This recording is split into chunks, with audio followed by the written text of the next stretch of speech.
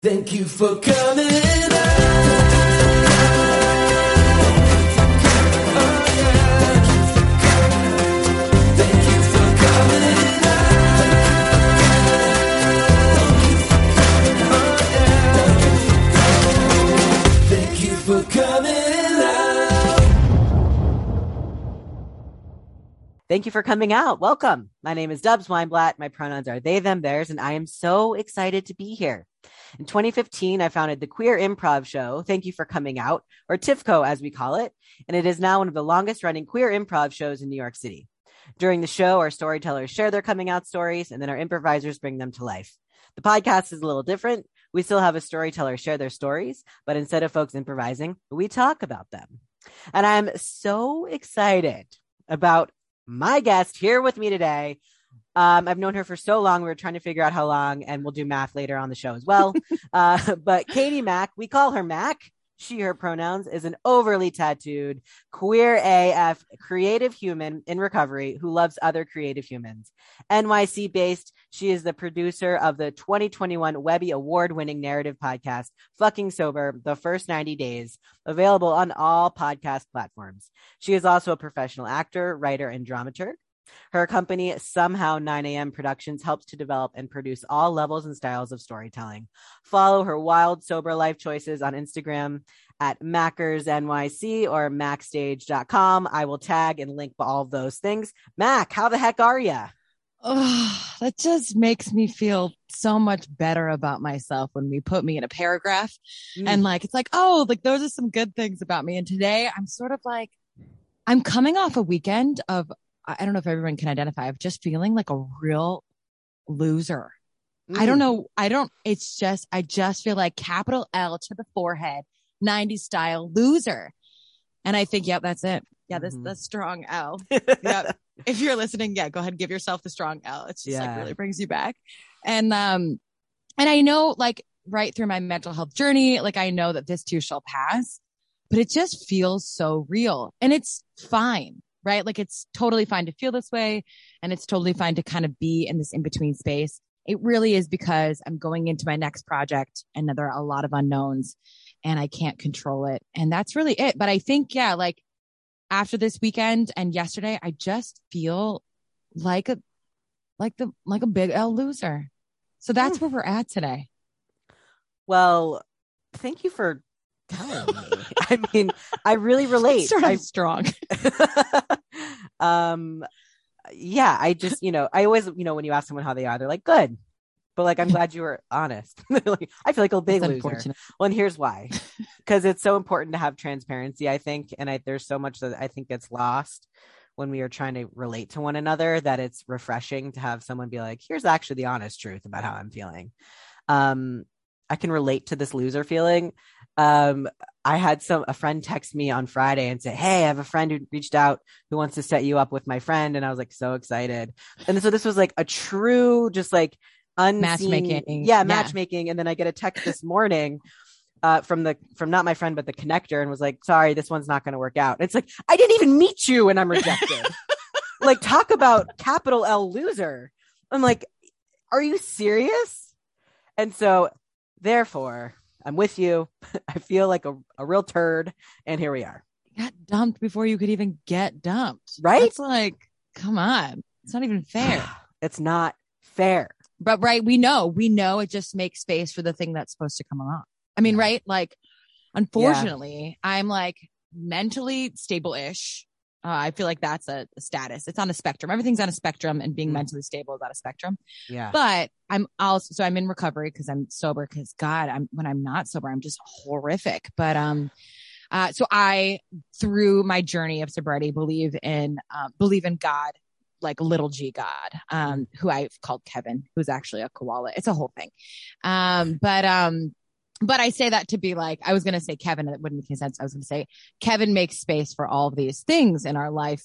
And like, you've been on the planet long enough to now kind of go on the right days, go like, yeah, if this didn't happen, then this wouldn't have happened, and this wouldn't happen, which is different than everything happens for a reason, right? It's just like things follow each other like dominoes in some weird way. And now I'm like really excited because I'm like ready for you to like share on the podcast in like 6 months. Like, yo, so Tuesday morning, got this text, but then, and I'm already like, I'm stoked. There's so much hope. I just should keep you around in my pocket and just like as a reminder of making space for the, for what's meant to be. Yeah. And like intellectually, everything you're saying checks out. Course. I'm with you. And then in my heart, it's like, you're still a loser. But, I digress. So Mac, we were trying to figure out like 10 years ago, 8 years ago, it was during a stand-up class. Is that right? I was trying to think. It was a musical improv. It was musical improv. You're right. And I know that because I think I know that because I think I've taken, unlike you, I'm not good at improv. And so I know it takes practice, but I can't suffer through it. And I really, really, really did enjoy the class and just thought you were so fucking talented. Which was lovely and so fun, right? It's so fun to watch people do what they're supposed to do. And also just like learned a lot in that class from a lot of really talented people. Just by like, but I would think I moved to New York in 2012 after my second DUI. I moved to New York because I couldn't be anywhere else. The best transportation system in the world. And also I was set to be an actor, which is different than being a star. And I think I actually signed up for that class before I moved. That's why I think it's 2012, 13-ish, because I have this vague memory, but I might be making it up. I have this vague memory of signing up for that class when I was still working at a theater company in the Midwest called the Purple Rose. Great little theater company. Jeff Daniels' hometown and OG company, his son runs it now. And then I feel like I was like, if I sign up for these classes, then I'll have to move because $300 is a lot of money. In New York, it means nothing, but at the time it meant a lot. It's like a week of my paycheck. So yeah, but I had taken my like introduction to acting in general was at Second City, really, in Chicago, taking some classes there and working in the education sort of like department. But I just, I want to do what improvisers do. It feels like magic. It is like real life magicianship. That's a word. It is. And, all words in it. Amen. Damn, yeah. It's so real. It's so real. So real. And we give them power. So I just have a very strong memory of you just thriving. And for those of you who have not seen Dubs perform, I mean, it's just like the most effortless thing ever. And we were just in a class together. So I imagine if you've gotten the chance to see them perform it live, it's just a gift. And my biggest regret of being on this podcast is that I'm not witnessing the show that could be happening. I mean that. Well, this is the updated version. We make improvisers listen to the awkwardness of the show, and then they have to improvise from the it's very meta. Improvise from the podcast, and then my dreams come true. Yeah. Well, first of all, thank you for your nice words. I miss improvising. One of the things that I'm missing the most right now is because my voice is dropping because I'm on T. Whenever I talk and for sure sing, my voice cracks like Peter Brady. And so I like can't sing right now in a way that would feel delicious on stage. And so I'm waiting. So I miss it, fair. But thank you. Well, Sewell's, I was going to say sultry, soft tones from this voice dropping is coming straight through to the radio. So you got a voice for radio, baby. Thank you. One of my memories of you, and this has really stuck with me, is when I was like, and this is why I think maybe I said we met in stand up, was because for like a year and a half, I was like very into stand up and thought that I was, they make it seem like you're like doing well, where they're like, come to this showcase. This is an HBO showcase. And I'm like, ooh, I'm in an HBO showcase. When really what it is they like make you invite like a certain number of people. Yeah, 100%. $1,000. Yeah. But you came. Oh yeah. You came to at least one. And I just remember being like, that is so nice. It was so nice. It has stuck in my heart. Nice. It is no secret to me. God gave me very few gifts, but one of them is to be able to fall asleep anywhere. And the second one is that when I really like people, I like them. And it's just like very simple. It's very like childish, just like little kids. I'm like, oh, I like you. And then like when I can, I like showing up is just like my love language. So like because I'm self-centered, flex my own love language and show up. Which I think also, right, it juxtaposed with New York, which is just, it's not that people don't want to show up. It's just hard. It's so much harder. Yeah. Yeah. To like leave your house and go into the world of New York and go to yet again another thing that could be terrible. Yeah. Well, which makes it that much more special when people show up. Well, I'm so glad that resonated, because that's the point, to show and support you. So I love that felt good. Oh yeah. It still feels good. When I'm feeling like a real loser, I'm like, but Matt came to my show 10 years ago. It was so nice. I didn't just show up at your show. I enjoyed your show. You know? Yeah. I love performers. I think that's like, in this industry of creativity, there are actually a lot of people that don't like other creatives. And I just find that so wild. Mm-hmm. Like, how can you be a TD and hate actors? Or how can you be a director and hate actors? Or hate writers? Is it like competition? Or is it jealousy? Or what is it? I don't know. I think it's like not being able to wield them in the way that they want, or something. Like, it's not, I think we think of maybe creative arts as either collaborative or not. Like an improv is obviously so collaborative. Like you can't do it by yourself. You can't. And also like, you can't do most creative things by yourself. But I think people think of them as segmented. And just like many, many other things, there's like a system set in place in order to keep us not thriving. And I think it trickles down in a lot of ways, right? I mean, yeah, I think it's really, but also like in the arts, it's just so silly. And also finding your people to make stuff with is really hard. Yeah. It's finding your people in general is really hard. Finding the people you want to make sweet love to, the people you want to like hang out with all the time, the people you want to call your family, the people you want to make stuff with. That's hard. And sometimes it's exhausting. And then, yeah, I think people get into this industry because they have a propensity for it. Mm-hmm. But then maybe they just, I don't know. There's a lot of people that don't like a lot of aspects of it, and they're not wrong. Mm-hmm. There's a lot of stuff about this world that I call it bratty. I get really bratty about, because I find myself often like overcorrecting to like the other end. Like it's not devil's advocate, but I'm like angrier than I should be, because I want to make space for that frustration. It's sort of like, people are like, I love Wicked, right? And I'm like, Wicked is great, but also like, I'm fucking over it. Can we just stop the run and like make a whole different story? Or like, why is it crazy that Wicked's been on stage for 10 years and we have the first Black Linda finally? Like it's not like exciting that happened. It's like, what's wrong with you? Like, why? Like, why are we? It's amazing that this person has struggled through this long to sort of be able to make it on stage. But whatever, that kind of stuff. I overcorrect in every way. And that's because I'm just really bored with commercial theater and really bored with commercial film and television. Like, there's a show out, Old Man. Do you know Old Man? Mm-mm.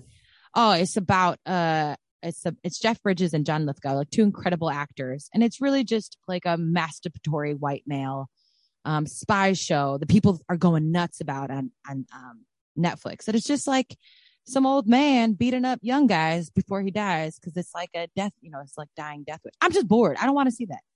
So I say things that are bratty. That's my bratty voice when I'm like, that's stupid. And I think of that as like a teenager when they're like, Mom, you're dumb, or like, I'm only going to wear black, or like these like sort of like declarations. And I think we sort of have to do them in order to like combat the other things. And then we can soften up a little bit. I don't really know if that's the right way to go about doing things, but it feels like there may not be another way. Yeah. But I'm also disagreeable. I don't know. Well, I mean, it resonates that, in the work that I do as an educator and as a facilitator, I see a lot of, like similarly to what you're saying of, like organizations or people celebrating things where it's like, well, where have you been this whole time? It's like, so weird. it's And I want to hold space, like everyone's on this journey and it takes them their own time and etc. And then the bratty part of me is like, yeah, but like I've been saying this for years and years and years and years, and you're only now just like showing up. Fine, welcome. And like we got a lot of work to do. So let's keep moving. Yeah. And then also like, let's keep moving, and then let's make stuff that actually reflects it. Let's not try to like take this old thing and just like, I don't know, colorblind cast it and be like, we did it. We did the work. No, man, get rid of it. Go. If I never see Music Man again, that's totally fucking fine. If Bye Bye Birdie gets blacklisted, that sounds great. Like, I don't want to ever, I don't need it anymore. And if I accidentally produce children or get responsible for some children, like they don't need to be exposed to that. It's boring. Yeah. I'm bored. But, you know, I say that I think I'm relatively whatever, but then, you know, there's plenty of people teaching me that I'm stuck in my ways too, you know?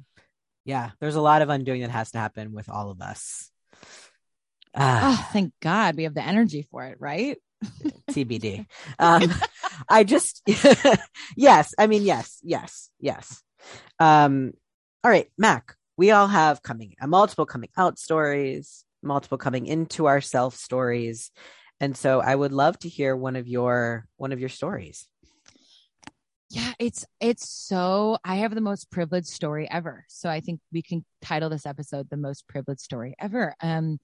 I grew up with parents who had a style of parenting called not parenting. And that's not a joke. They literally will to this day say they have a style of parenting called not parenting, where they just, I think even from where they sit, we're just like, we can't control our children. And so we'll sort of a little like Montessori-esque without the Montessori love. Cause I think Montessori love is like, my children are interesting and I want to watch them grow. My parents are just like, they'll figure it out. Not in a harsh way, but just more in a like realistic living way. We'll also get to the fact that like I have a complicated relationship with my parents, but I have always, I like don't like everyone sort of has a memory of when they realized that maybe being gay or queer was an option, that like, right, we are spoon fed this kind of Disney het relationship. And then there's like an aha moment where, you know, I don't know, either they hated it or they loved it or whatever. It was an option. And I just remember learning about someone's family member, like an uncle being gay and having two uncles. That was really it. And me just going, yeah, that makes sense. Like it wasn't confusing at all. And so that was sort of like my first step into always thinking it was an option. And I'm a more is more person. Like I'd rather have a big bag of popcorn than one tiny square of dark chocolate. And I have always just seen it as an option. And so I was always, and also, so like from the time, like, I think like sexuality really started to blossom in terms of physical touch amongst people.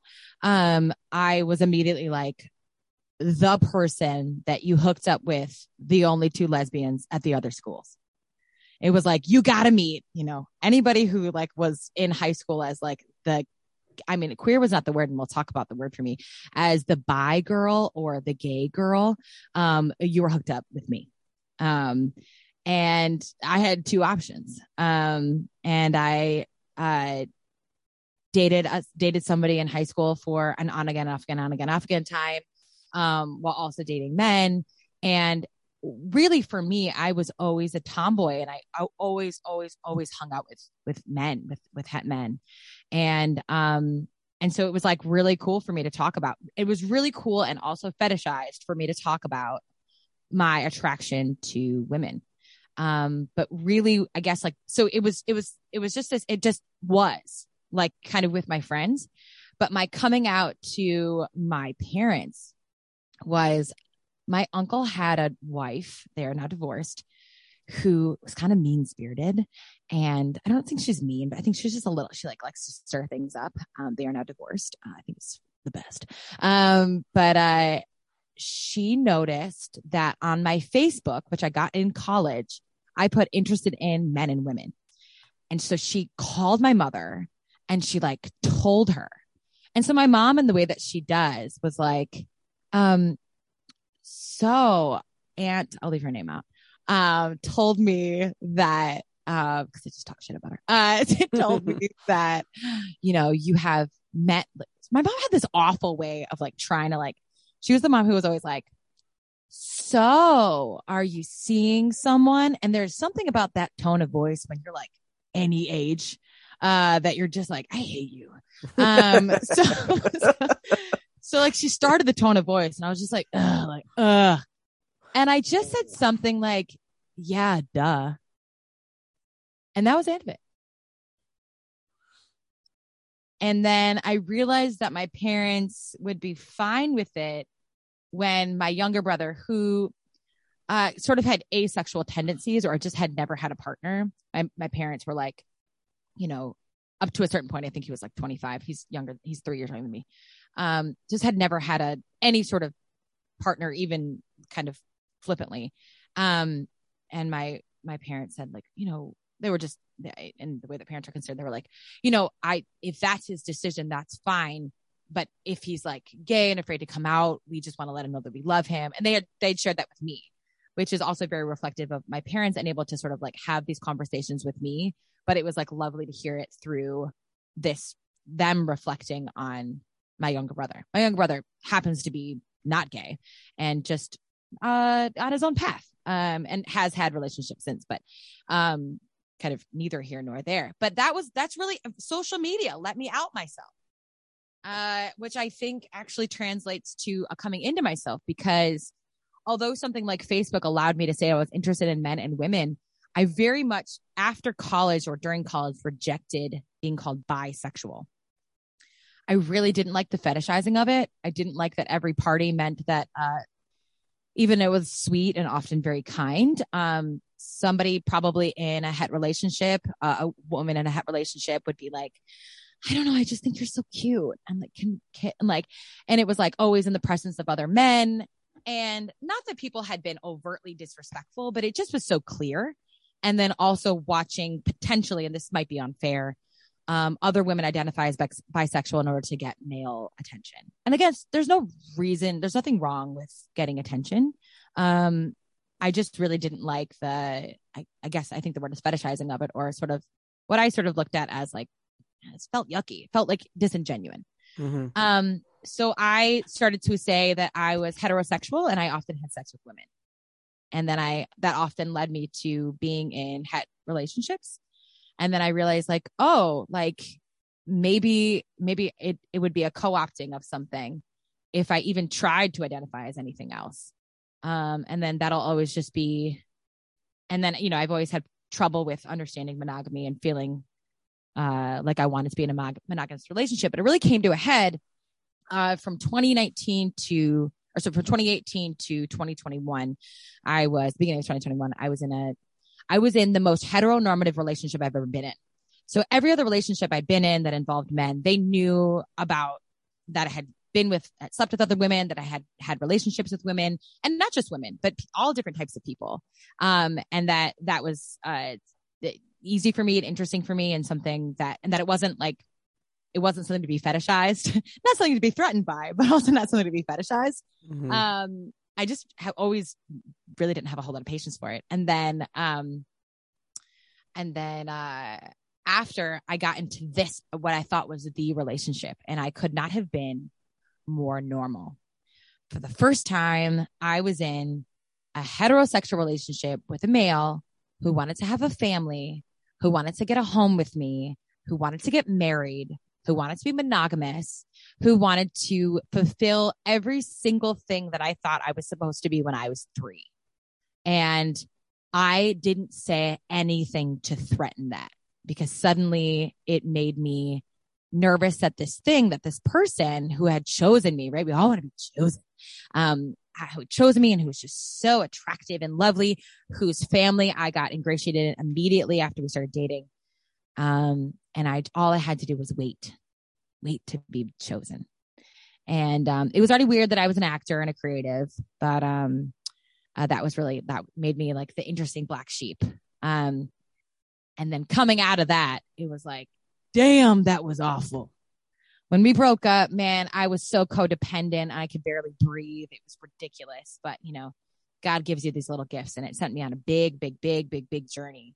And it just became obvious very quick. And during that time, the word queer had entered into my sphere in a way that started to make more sense to me. Obviously, it's a word that had been used before. And actually, I think growing up, queer meant like strange, like weird, right? Like I grew up in a world where like, I can't imagine what it would have been like to be, totally outwardly like an out gay male. I actually didn't know any gay men growing up.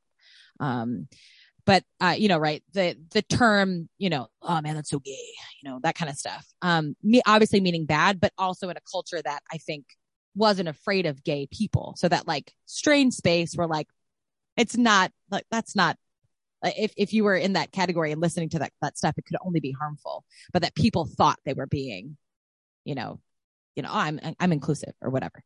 And so whatever, the word queer for me came into the space and it came across my desk because of social media. And I started to be like, oh God, this feels so much yummier than bi. And I really had, and also more and more getting clear that I'm not just attracted to women like that and men, right? I'm attracted to, the spectrum of genders that are now, God, so vast and beautiful and interesting and exciting. Really, I'm very attracted to honesty. And so when people have a really strong relationship to honesty, that's what I'm into. And I guess I think, right, if we're going to keep coding this, we call it pan. I don't know, just like pan isn't nearly as sexy to me as queer. And I also I think like queer continues to permeate for me and start to like umbrella this idea of maybe non-monogamy, like poly viewpoint on love.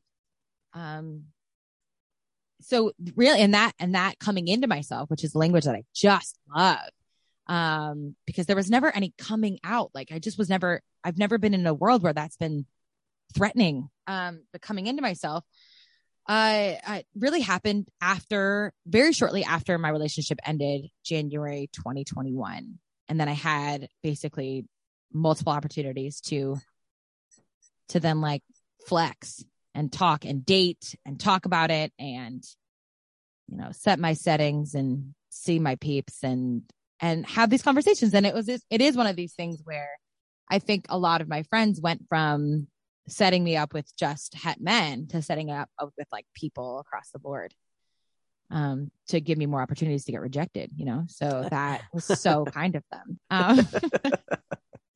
But that is like, I think, that it's really, it's like soft and subtle and a little boring. And that just is a reflection of like my privilege. I mean, really. And like a lot of things, because everything had been so high functioning for me, like my sobriety had been high functioning. My sex life and sexual identification internally had always been so high functioning. I never was forced to do one thing or the other, until it became too difficult for me not to be this thing. And now it's just really, it feels so good to kind of be all of the things that use language, made up language, to get clearer about how I want to, be seen, and how I want to function in the world. Yeah, that's it. Thank you for sharing. Oh yeah. Oh yeah. Oh yeah.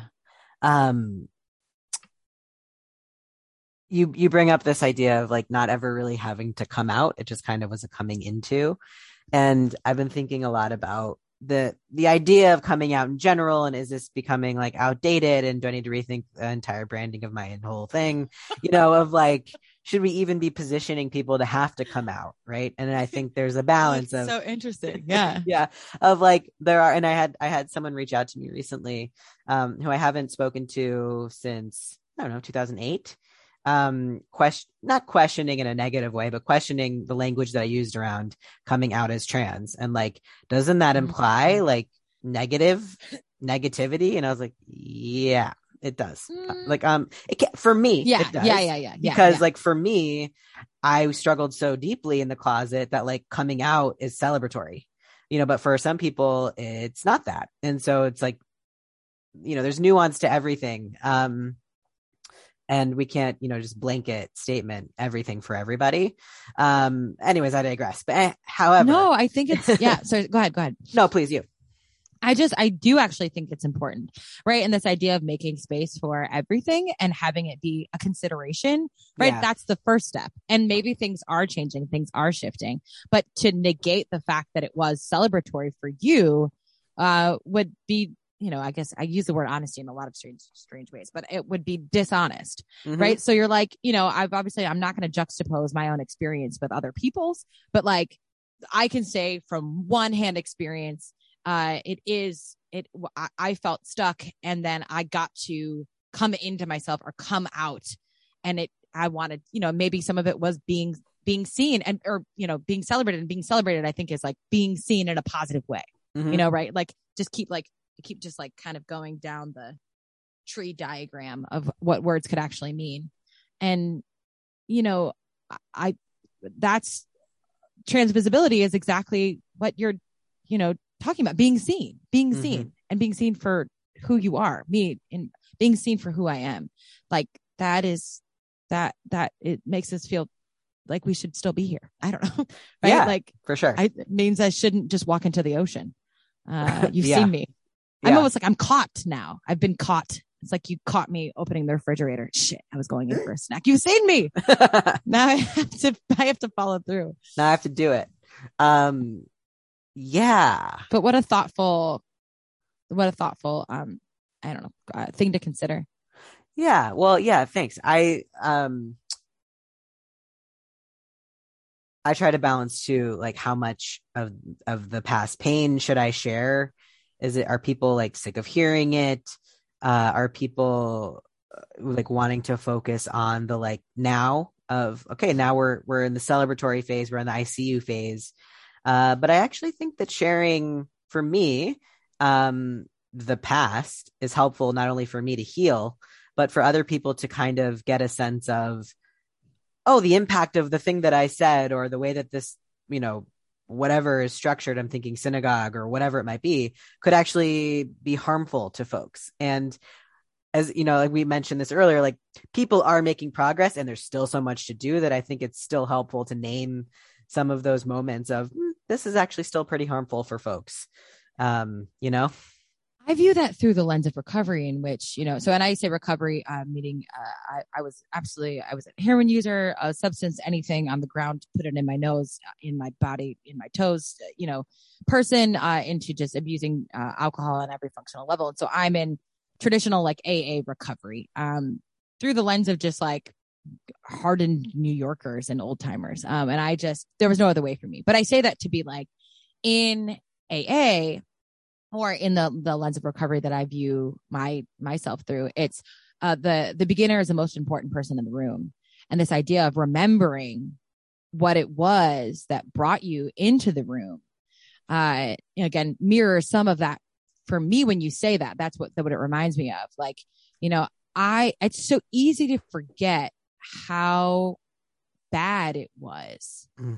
And then also to not have empathy, right? Like, it would be so easy for me to like step over somebody on the stairs of New York City. I'm just not saying I haven't already done it still, but like, and to be like, oh, get out of my way, as they're nodding off or struggling with drug addiction, instead of having even baseline of empathy and like maximum, like making sure they're okay. And like maybe calling 311 or carrying Narcan or whatever, it is important to remember, I don't know, I think where we come from. And like, that is the problem. Like oh man, Mac, she's about to this. This is the biggest problem with America. We have that built-in forgetter, right? Like we just keep pretending that things haven't happened. It's like wild. Like America could use some fucking recovery, like AA recovery. We need to go back to the beginning. And the newcomer in the room and listen to their story. And I mean, there's value in all of it. And we also have to see where people end up. And I mean, there are levels of, difference, but also not like I could relapse without ever picking anything up because I could go back to hating myself the way that I hated myself before I got sober. Right. And that's all sort of internal. That's not external. And that could be the same for you, going backwards, and things aren't linear. But so I find myself being a brat when you say, is there value, and I know you have just identified that there is to those beginning stories or the pain. But yeah, it's, in recovery, it's experience, strength, and hope. So it's past stuff, the stuff that's happening now, or the stuff that, kind of got you there and the way in which you got there. And then the hope is the now. You're like the living proof that like, yeah, man, you too can have a sexy social radio voice. Okay. That sounds right. Like you. That's right. I got tingles. Yeah, thanks for saying that. I'm the thing that actually keeps sticking out to me is this word bratty. And I feel like there's like a negative connotation to it, which I'm not sure if that's on purpose or not. But I wonder if there's like a reframe that we can, because it's like, I think bratty, does have this like negative connotation. But what I'm hearing from each time you've described you showing up in this identity of brat is actually like, wanting and expecting the best of people and of humanity. Is that too far? No, I think that's right on. And so I think, you know what I mean? Like self-talk is so important. I think for me, especially too, a little over 2 years sober, of like really being careful about how I'm speaking to myself. And I don't know if brat feels tricky. Well, I guess I do say that because I do think there's some naivete, because when I go to like one end of the argument spectrum, again, not a devil's advocate, but like just the other end, when I soften myself, I can feel like, it's like almost like when I'm the best version of the human of myself, and I can understand where this person's coming from and where this person's coming from. And like have all of like, I don't know, it's like the closest I get to being a religious priest. Like I am goodness. I can't really fight for anything. Like I feel very like soft. So I feel like I put on this, you're right to say like, I think bratty maybe is a little bit more negative than I should give myself credit for. But I think that I apply it to a naiveness about a little self-righteousness. That again, I attribute to just being like younger and full of piss and vinegar and like, believing in those things. But it's also because like, I do believe in those things. I just think exactly kind of what you just said before is that you got to meet people where they're at. And we have to like, when we get to have these conversations with people, I want to say, hey, real quick, I'm going to put on this persona. And it's not that I don't feel this way, but I want you to also feel like there's another part of me that you have access to. So like, this is my bratty opinion about this and this and this, but also like, I can watch Old Man and be like, no, like it's a pretty good thriller. Like actually the writing's pretty good. Like, to be honest, like I'm just not going to watch it. I don't think it's really important in the world, but like, no, man, like I could see why you like it, Whereas the bratty version of myself just makes space. And yeah, maybe there's a better word, but the bratty version of myself is like, everyone should turn it off. It's so dumb. Let's take that money and make something better. I'll work on her voice, but I think that the naiveness that people are going to always do the right thing or be the best version of themselves. But I think it comes from having seen it. Yeah. And also just knowing that I think it also gives me space to be wrong. I want to have space to be wrong. I want to have space. I want to be in arguments with people who have like pretty strong views, who then can also pivot away from them. And the stronger we take our views and we attach them to our personal identity, I think the smaller chance we have to getting closer to people as people, right? So if I give my like my non-wielding advocacy self this persona of bratty, then I can be like, okay, yeah, I can actually see some nuance in that. And then we can talk as humans. If I attach my like advocacy self to like without a separate persona, then it costs me something to be wrong. And if I'm wrong, then like, and you're wrong and we're both wrong, or I'm right and you're right and we're both right or whatever, then like, you know, me and this imagined person I'm in an argument with, we can never find any middle ground. And so I think it must have been, this is all, I haven't thought about this at all. This is just, this is me just like trying to act and function. But I think I call it this thing. I think I give her a negative connotation because this bratty voice, a negative connotation because, maybe she might represent what I want to say and want and believe in on certain days, or on most days, but that I see that there's not a lot of space for a conversation and argument and somebody coming at me with a different viewpoint. Because if they do, how's that? I mean, I can't do anything about that. I'm right, you know? Mm-hmm. And so I think it just gives space for, if I give this persona a little negative thing, then I can go, yeah, but that's not really what I'm not thinking that 100%. Don't worry. You can still talk to me. Maybe. If that makes, yeah, maybe I've split personalities and that's, and it's thriving.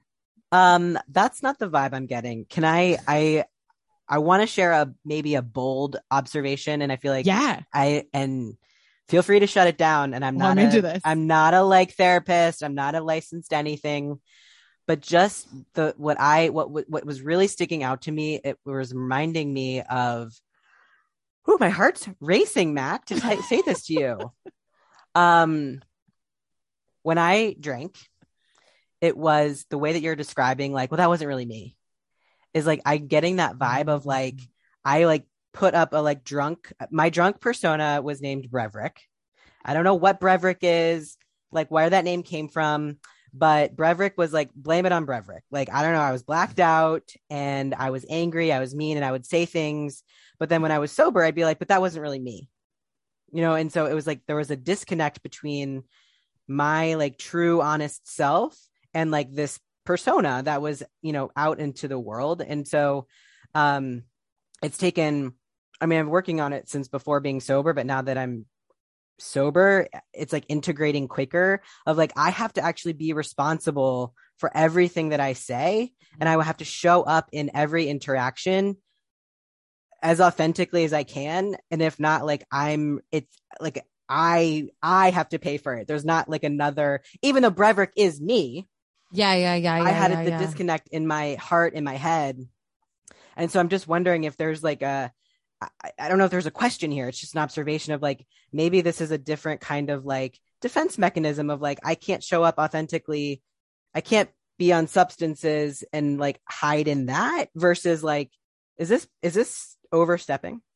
No, oh my God. No. Oh, I think like, I think it's probably like a really good call out, which I'm like really interested in and like grateful for. I think it's probably a good call out.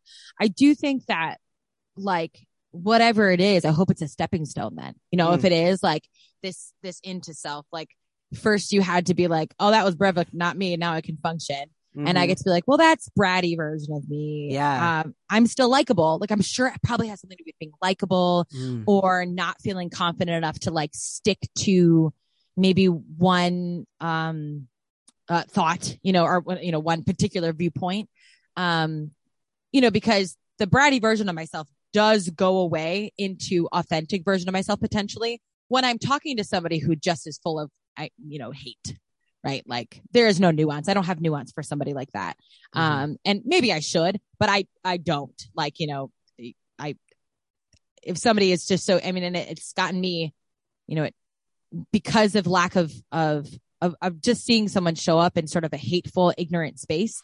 I have just, you know, created boundaries in terms of like losing a mentor and, losing and quitting my job that I had for 8 years over the pandemic. And just, you know, there was no more space for that. And and I didn't think I was being bratty, nor did I think I was overreacting. So, you know, that is, I just think it's really probably a good call out and probably somewhere in between wanting to be open to dialogue, because I also just see, I think I did grow up with like, you know, like people shouting, people shouting I'm Italian, so everybody shouted all the time.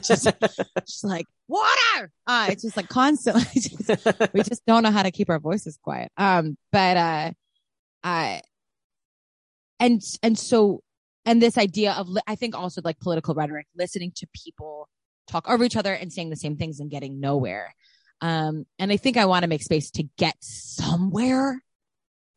Yeah. But also, like, I really love this idea that it must be scary to me to be unliked or to not feel like I have enough education or personal experience or whatever to say certain things.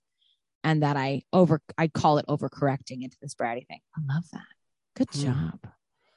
My heart's still pounding. All I keep picturing is me as like a brat doll with like those big eyes and like cute little buns. And I'm wearing my little space buns right now. So like, she may be a disassociation version of me, but she cute. So no, I'm excited to see where that takes me with that. And so I'm really grateful. Thank you. Yeah. Will you keep me updated? Oh yeah. Great. It'll just get worse. I'll just send you voice memos of like me as I'm like as the from Long doll. Island. I was thinking, I don't know about this, Dubs. This whole she takes over. She is me. That's it. I don't know if I should be proud of that. Proud that I instigated that, or horrified. Be proud. Be totally proud. I really think like, God, it's just so funny. Like, sobriety for me has just left me in this world of curiosity, and every time, and it's just so interesting, like the whying around somebody maybe saying something observational to you, to me, one, like my defense mechanism growing up, well into drinking and drugging, just got, the moment I sensed it, I was just like, my defense mechanism was right up, and it was just like, oh yeah, well, let me tell you about you. Oh yeah, I didn't do my dishes. Yeah, well, like, God, it's so exhausting. And like, the gift of sobriety is being able to be like, cool. I wonder if that's true. Or I wonder if there's some merit there. I wonder if there's some value there. And then me being like, nah, or like, oh yeah, like I could apply that because it's not threatening to me anymore. And it's just like, and it is all this stuff is just like the repatterning of like pathways in your brain, right? Mm-hmm. So now my brain starts to hear, like, instead your heart is pounding and you're like, I have something I might want to say. I'm not sure if you're uncomfortable. And old me probably would have been like, and new me was like, oh my God, I like wonder what they're going to say. Like, I was like, open heart, it's going to be great. Arms. Yeah. Like, it's just so interesting. And it really is, it just has to be a repatterning. Like, I think I was just so sick and tired of being constantly so in defense. Like, man, like, armor is heavy, man. Armor's heavy. I'm just like a nudist at heart. I just want to walk around naked. Like that. I don't want that. The armor, I just can't carry it anymore. And then like, every time somebody offers something, it's an opportunity. I think all this stuff is an opportunity. Sobriety is an opportunity. Being queer is an opportunity. It's all like amazing to me. Where at many, many points in my life, I have been, what the fuck is wrong with you, Mac? You're so weird. I also, want to out myself and say I have borderline personality disorder, which is just like, God damn, Google that. And you're going to be like, oh man, she crazy. There's no hope for her. But it's really, the mental health community just thinks borderline people are just impossible. And we are. But the opportunity of my diagnosis of borderline, man, I get to go to school, learn how to be a person. I get, there are techniques with DBT, dialectic behavioral therapy, where like it's so simple. Like one of my favorite techniques with DBT is do the opposite. Dubs, this is a technique. It's crazy. You're about to do one thing. You're about to do one thing, any one thing, your first instinct. And the help DBT just goes, hey man, do this other opposite thing. So you're about to yell at someone and then you're like, oh man, I got to do that. What's the opposite of yelling? And then you're like, hey, I just want to let you know that I love you. It's like crazy. Like all you got to do is the opposite. It's like the weirdest game ever. And now you can't tell people, you can't really give them the hat because then they know that really what they wanted to say was like, fuck you. But you mean I love you.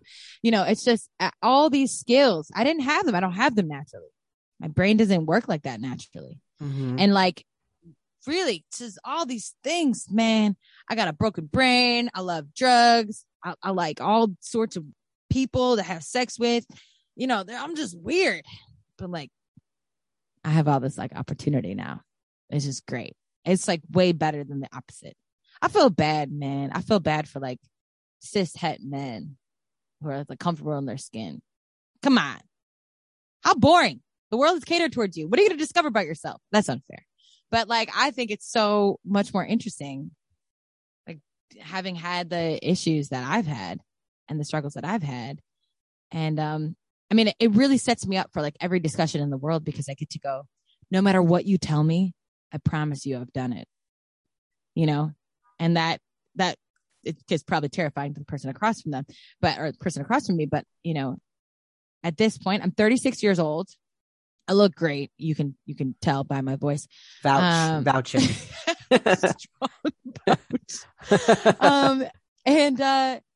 And the world just continues to change and open up and more for me. And I just keep getting to learn more and more and more and more and more about myself. You know, the world was made for me in a lot of ways. Incredibly white presenting, cute. I don't have any physical disabilities, right? Like, you know, the world really did, I mean, set itself up in a lot of ways for somebody like me. But in the ways that it didn't and set itself up for, you know, cishet white males, who, I don't know, Christian, I don't know what else things I can say about them, but like whatever that imaginary person is, I actually don't know many of them or any of them. So I think it's just this mythological creature that the system set itself up for. But, you know, like when were they going to get the opportunity to learn about themselves?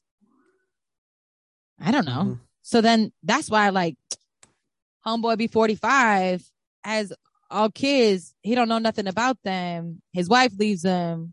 He's got to get a car. I don't know. Like that's where these like the pressure cooker of like, you know, I get small doses. I get little vaccines of reality all day long about like who I am and who I'm going to be.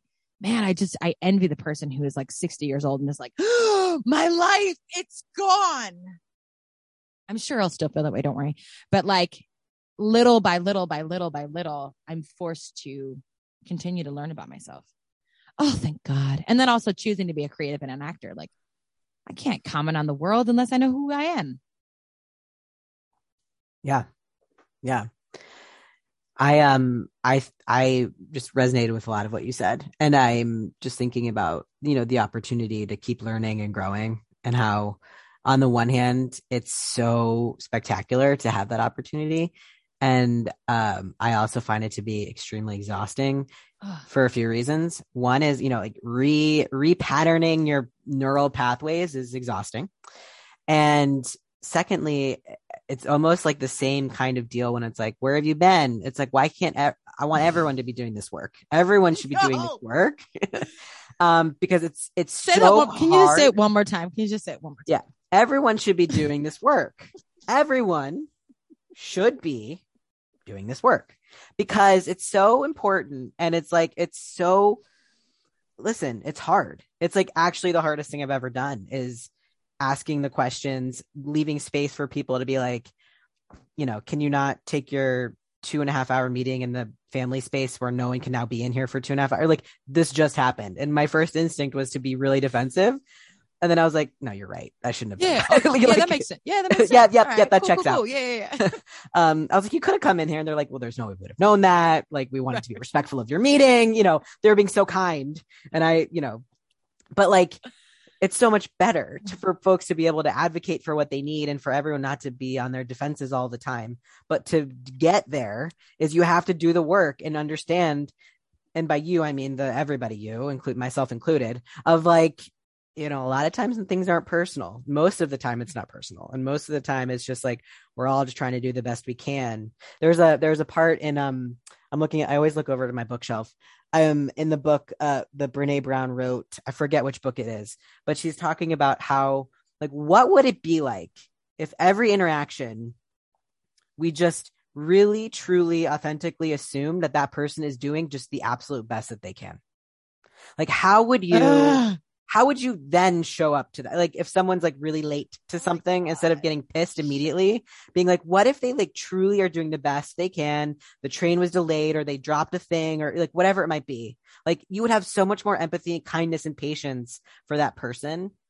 And it's like, that's so ideal and like also exhausting to like to give every single person the benefit of the doubt. It's like, Brene, how much energy do you think I have?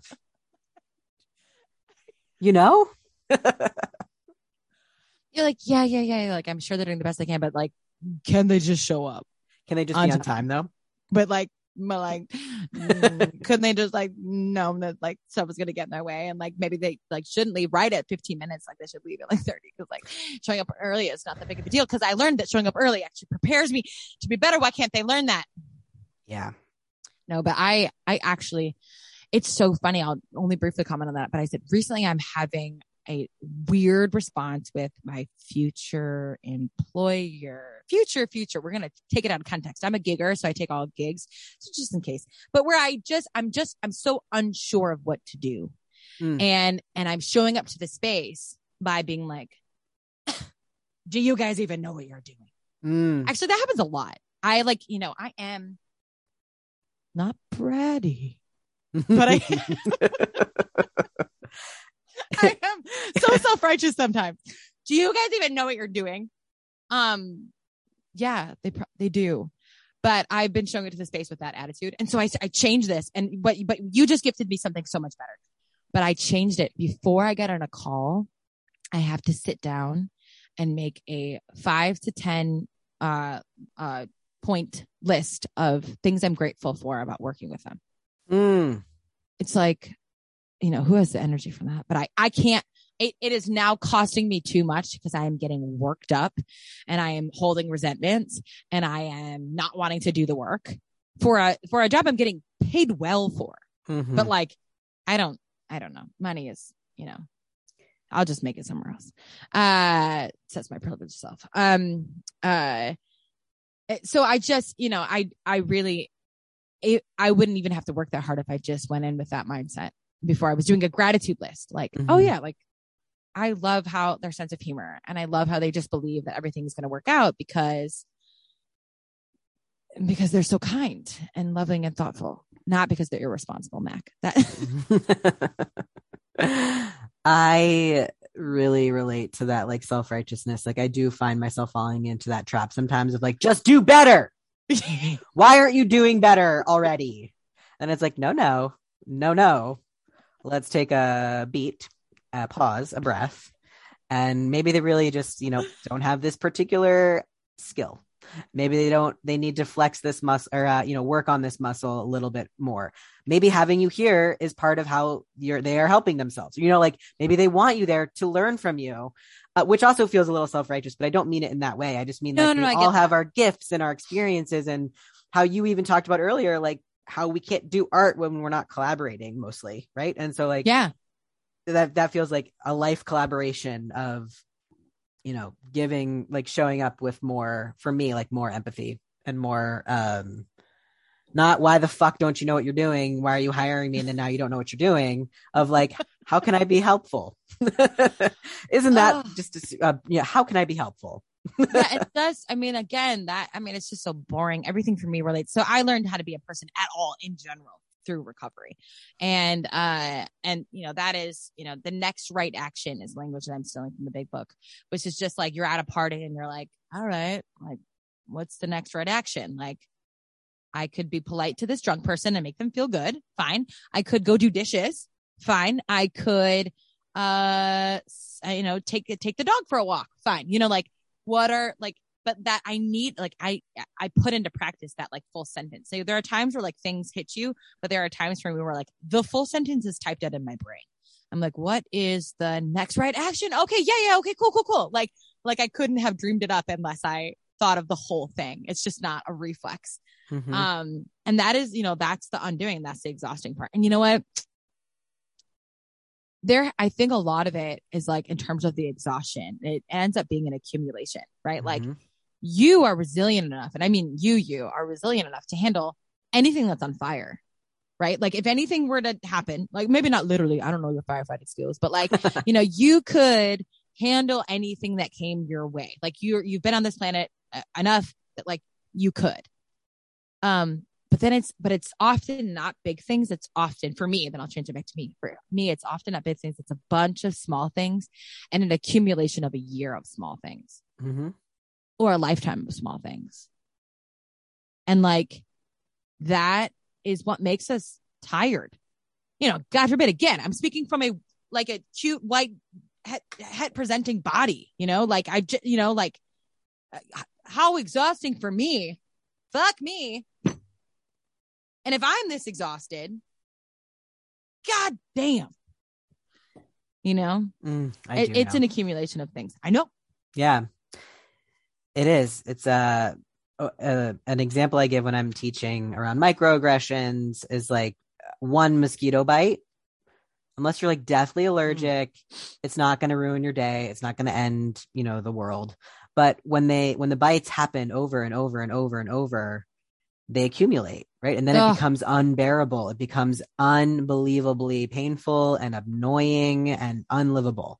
And so how can we reduce those mosquito bites as much as we can? And that's why I implore everyone to do this work, because I think once we're all on that like level of is not maybe the right way to frame that, but like mindset of, always being open, always being curious of, well, why is this the way that it is? Or what is the next best thing that I can be doing right now? I think we would all be in a little bit of a better place. And I love that analogy, and I'm going to take that and I'll TM you, see, copyright you. I really like that. And then to piggyback on that, like when there are a bunch of bug bites, where's your calamine lotion? Like there's repair. Yeah. And I think that also continues to happen in this world where like people want everything to be better. Or like, right. Whatever the work might look like. And again, I'm not exempting myself from any of this treacherous, climbing, but whatever that is, it's not overnight, man. It's not overnight. It's not even like 6-week workshop. Mm-mm.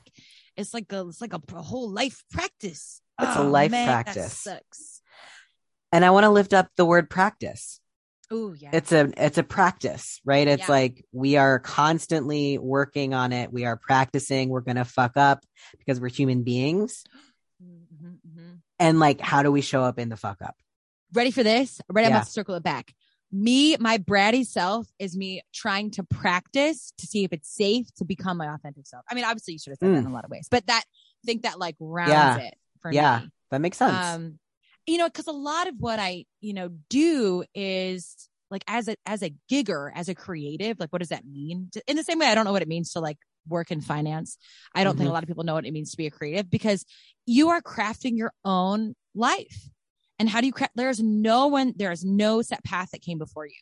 And then especially if you are, 36 years old and you are, maybe not wanting to get married, maybe wanting to get married, whatever, like not wanting to have kids, like there is no set path, and so what does that look like? And I think a lot of it is trying something on for size and then getting rid of it. And I think some also the brattiness is me getting nervous about taking on an identity too strongly and then not being able to get rid of it because it's too much. Like, drinking for me was a strong identity. I was fucking great at it until I wasn't. But like I was, I could, drink Smirnoff Raz when I was 17 out the bottle without flinching. Or like I was the person who, didn't flinch when you got a shot of Jameson and, oh yes, I'll have another Fernet, like I love being the beer drinking, whiskey drinking, girl in a group of guys, man. I loved that. I loved that. Man, that identity did not serve me at all. And so getting rid of that was really, really, really, really hard. It took me 10 years. It took me 10 years to get rid of it. I've now, God willing, I'll be sober 3 years, October 6th, this coming year. Yeah. Before I wouldn't say so far in advance. I just have like it's just habits, man. My habits are, and also like I just am so happy to be sober. Like, oh God, everything was so fucking exhausting before. Yeah. And I of course I have my days where I want to check out, but now I have other skills and I just go to bed and I know whatever.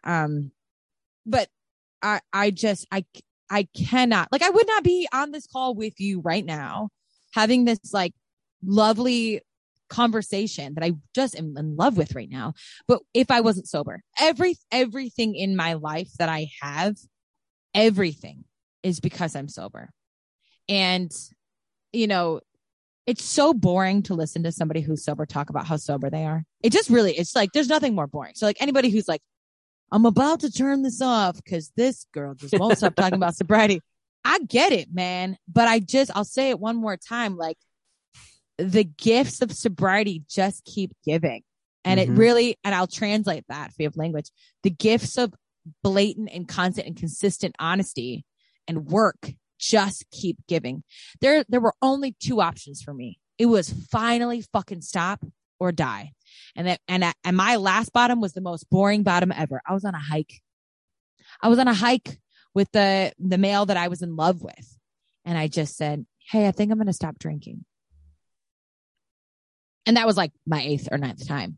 But that was my last bottom. My bottom before that, I like was on the train tracks in New York City. My bottom before that, I woke up in a hotel or in an apartment that was totally fucking white with no furniture. I didn't know where I was in Chicago, right? Like, you know, like all of these bottoms, but like my last bottom was so boring. I was on a beautiful hike in Beacon, New York. It was one of my favorite places in the world.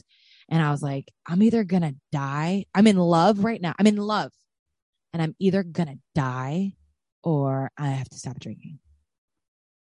So boring. Oh, yeah. I think it's so interesting that you share like the different kinds of like bottom moments. Yeah. Because I think for me, I was under the impression for a long time that it had to be some kind of like on the train tracks, not knowing where I am kind of moment. But I just like woke up in my bed the next day from like drinking alone in my bedroom, and was really hungover. And I was like, this is enough. I can't do this anymore. Why do I keep doing this? And that was it. You had such a lovely, I mean, I got to witness it on social media, so I didn't get to witness it, obviously by experiencing you, but it was this like slow unpacking of like, I'm going to try this thing out for a while. Yeah. It was your bratty face. Yeah, you're right. It was. You know what? You're exactly right. I was like, I don't know if I even, because I actually just reread it, some of my posts, and it was like, I don't know if I'm going to do this forever, because I gave myself an out. And as you still should. Yeah. I mean, like forever is like, oh my God, like how people get married. It's like, what? Forever. But like, it's a lot. And I even had a really good girlfriend of mine who helped me with Fucking Sober, which is the podcast that was mentioned at the very beginning. Who sort of scared me one time because, she has been sober. I'll also say that sobriety led me to the queer community in a way that I am very, very grateful for. I just, I'll just sort of tangent that real quick, but, I got to be with this queer, beautiful artist. She's a super, super close friend of mine. Her name's Katie Burke. You guys should look her up. She can do literally anything. It's wild. But Katie Burke had a conversation with me once and we were walking. She goes, sometimes I just, I think maybe I'll go back to drinking because my brain's so different and like, I'll be fine. And I got really scared by that because I didn't hear it as like a maybe. I kind of was like, oh, is she? Oh my God, she's in trouble. I've been wired a certain way kind of from AA, which has served me in a lot of ways and doesn't serve me in other ways. But what Katie was saying in the moment is that like her relationship with herself is so different. And her relationship with the way her brain metabolizes her life is so different. And maybe even might metabolize like literal the chemicals in an alcoholic beverage, right? It might be different. She's not going to. But that's interesting. But like, why dabble with that? There's no reason to. But I just thought it was like one of those things. Like, I actually know a fair amount of people who, drink light, LITE. I don't need it, man. And also now, like, we got all sorts of crazy shit. Like, I got fake whiskey in my house. It just basically tastes like, kind of like Robitussin, which I liked. Anybody who's ever done a Robo trip. I mean, yum. Put a little ice on it. It's good. I just don't know why I would. There are so many options now where I feel like I'm enjoying the thing that I need. But I think the out is important in a lot of ways, right? Which like, I don't know if all schools of thought, work that way, but really what it ends up doing, like, oh, this happened last night. I'm almost 3 years sober. I've been doing this for 10 years. Where I'm in an actor house. I'm doing a show in Western Massachusetts just as an actor. And so we're in an act. They sequester us in like a dorm, basically, in this house. It's very cute. But in the fridge, somebody who's here before left a White Claw. And I opened and every time I open the fridge, I notice the White Claw. I just notice it. And I love me some bubbles. Okay. And last night, 3 years of sobriety, I asked my other roommate, I said, hey, are you going to drink this White Claw? Because if you are, I'm just, if you are, then I'll leave it. And he goes, oh no, I don't drink that. I said, cool. So I opened it up and I poured it out because I don't need to be distracted by that shit. I am probably not going to drink it, but I don't need it in the house. And I have no problem with the whiskey that's sitting in the cabinet. I have no problem with, people drinking in front of me. I love going to bars. When I often go out, I have a DD, a designated drunk. You better be doing that whiskey and beer deal. I love DDs. You better be getting drunk. You get to, but it's that relationship to honesty. And it's that like me being like, oh my God, like this, like I don't need to show how strong I am. Just fucking throw it out. Yeah. Because I found myself giving my attention to that thing. Now, like, was I close to drinking? No, but it's that first level of honesty by being like, it has my attention. It's like looking like it's like a cute intern when you married. Like, oh yeah, she cute. Yeah, but don't take her out to lunch. Okay. Like, don't do that. It's going to get you in trouble. But be honest with yourself. I find that person attractive, or I find that alcoholic beverage attractive. It's that denial of the thing that gets us in trouble. Yeah. It's me being like, oh, I'm not going to drink that. I'm sober. Yeah, man, I don't know. Yeah. Or like, I'm not attracted to her. Yeah, I don't know. Then you're making out on the fucking Xerox machine later because it feels hot and passionate and your marriage is ruined. How boring. When all you could have done was just have a relationship to honesty in the beginning. But and it doesn't make me less sensitive or less sober that I thought for a second I might, want to get rid of that thing. And yeah. I was at my brother's house this weekend and he had a glass of whiskey and he left it on the counter. And like, it never crossed my mind to even think about drinking it, but I smelled it. Why I smelled it, I don't know. But it was like, why the fuck did you just do that? This smells so fucking good. I can picture the way that it feels and tastes. But then I was done. And I was like, yeah, moving on. And I just like, and then I like didn't think about it again until just now. I so relate with that. It just was so like, often. Yeah. I felt like very, I think there was a moment as I sniffed it. I was like, oh, fuck, I love this. And then I walked away and then it was over. But like, I don't know. But I think that's it. Like it didn't stop with the, I love this. You walked away and then it was over. Yeah. You know what I'm saying? It's like, it's that same in the analogy of like the cheater. It's that same person being like, damn, she hot. And then being like, great, I'm going to go home and go to my family or whatever. Like in this monogamous relationship that I've made up. Right. Like that's the thing, it's the pretending you didn't do the thing. That's part of it. It's the, I don't know, like overreacting to the thing that could have been a problem too, like fire the intern or whatever. Like where you're at in terms of your sobriety and what you can function. And also it's non-linear, right? Like on certain days, it might be like literally be nothing. And on other days, like bing, bing, bing. I walk into a room and I'm like fucking beautiful mind. I'm like, this is this. I know where this alcohol thing is. This alcohol thing is. This alcohol thing is. And then like the moment I'm awful. Like I'll walk into a house that I know I'm going to stay at. And the first thing I do is open the medicine cabinet. Cause I want to know immediately. And then I go, hey, this Oxy, can you put it in your room? Cause like, I want to take it. I'm not going to. Right. But like, why play with it? You know? Yeah. And I just want to normalize. I think it's like the same thing. Like, I don't want people to live in fear that I'm going to like go do something, but I just go, hey, this is how we create a safe space, for me.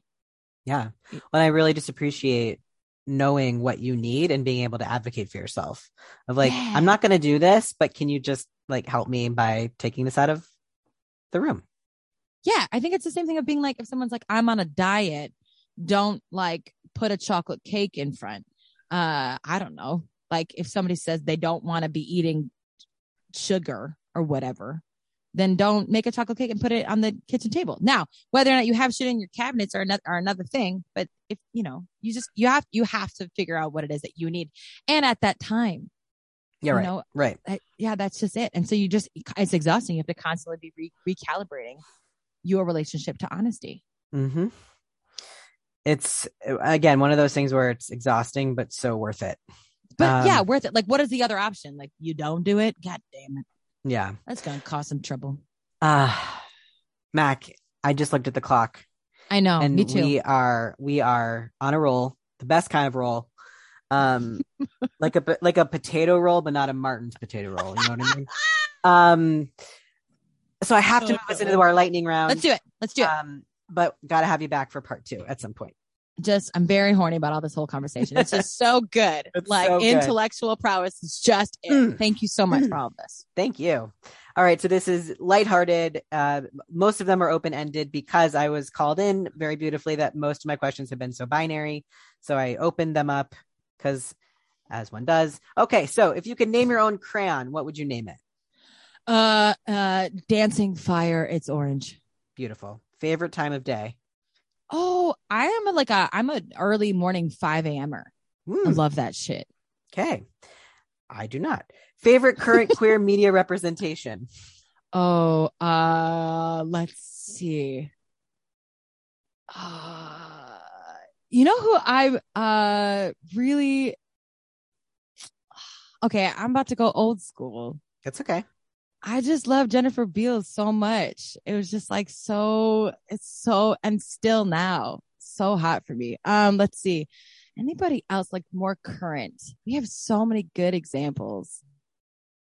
You know who I actually, as an artist and as a queer representative, and just super horny for? Alan Cummings. I'm just like super horny for him.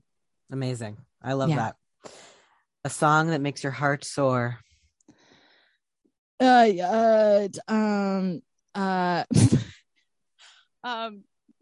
Hall has a song called Both that I jam to every day. It's called I Can Do Both, and I'm not really the target demographic, but it feels really good. You guys should jam to that song. I ran a marathon listening to that song, literally only that song. Wow. Okay, definitely gotta check that out. Yeah, it's so good. Favorite beverage? I'm super into bubbles, and Nix Nixie maybe like has a watermelon mint. Put a little ice on it. Man, that's your summertime beverage. Get some mint. Get crazy. Wow. Go ahead. You're welcome. Favorite quote? Oh, you just got so mad. I did get mad. Your face changed. I'll go with. It's so embarrassing, man. Some of the things we like gravitate to, but I have a tattoo on my upper thigh. So Charles Bukowski is a artist and a writer and a poet. He's like a really angry white male drunk who I just fucking love. He on his tombstone has a boxer that says underneath it, "Don't try," and it's about not trying to force things. It's not like, taking a square peg and fitting it in a round hole. That like the artist's journey is really kind of fluid, and so don't try. It's tattooed on my upper thigh, which I don't know, also means something else. Maybe I didn't even mean it for that to happen, but like, don't try, right next to my vagina. Charles Bukowski. That's it. Beautiful. I love that. And one binary question I could not get rid of: bagels or donuts? Oh yeah, this is a super binary question, and it's donuts for sure. Well, that's all the time we have because it's actually bagels. Just kidding. To each their own. To each their own. But bagels was the right answer. Yeah, but like, but Donuts. Donuts has been coming up more and more, and I need to investigate how and why that is. And I need to screen my guests more thoroughly. Just kidding. Mac, this has been so incredible and such a rich and rich and just like invigorating, I think is a word to describe this conversation. Yeah, truly. If anybody can muscle through this, I feel like they will have to look at themselves too. And we're sorry about that. I'm sorry about that. Yeah, well, I'm sorry too, but also you're welcome. Yeah, also you're welcome. Mac, thank you for coming out. You're welcome. Thank you for coming out.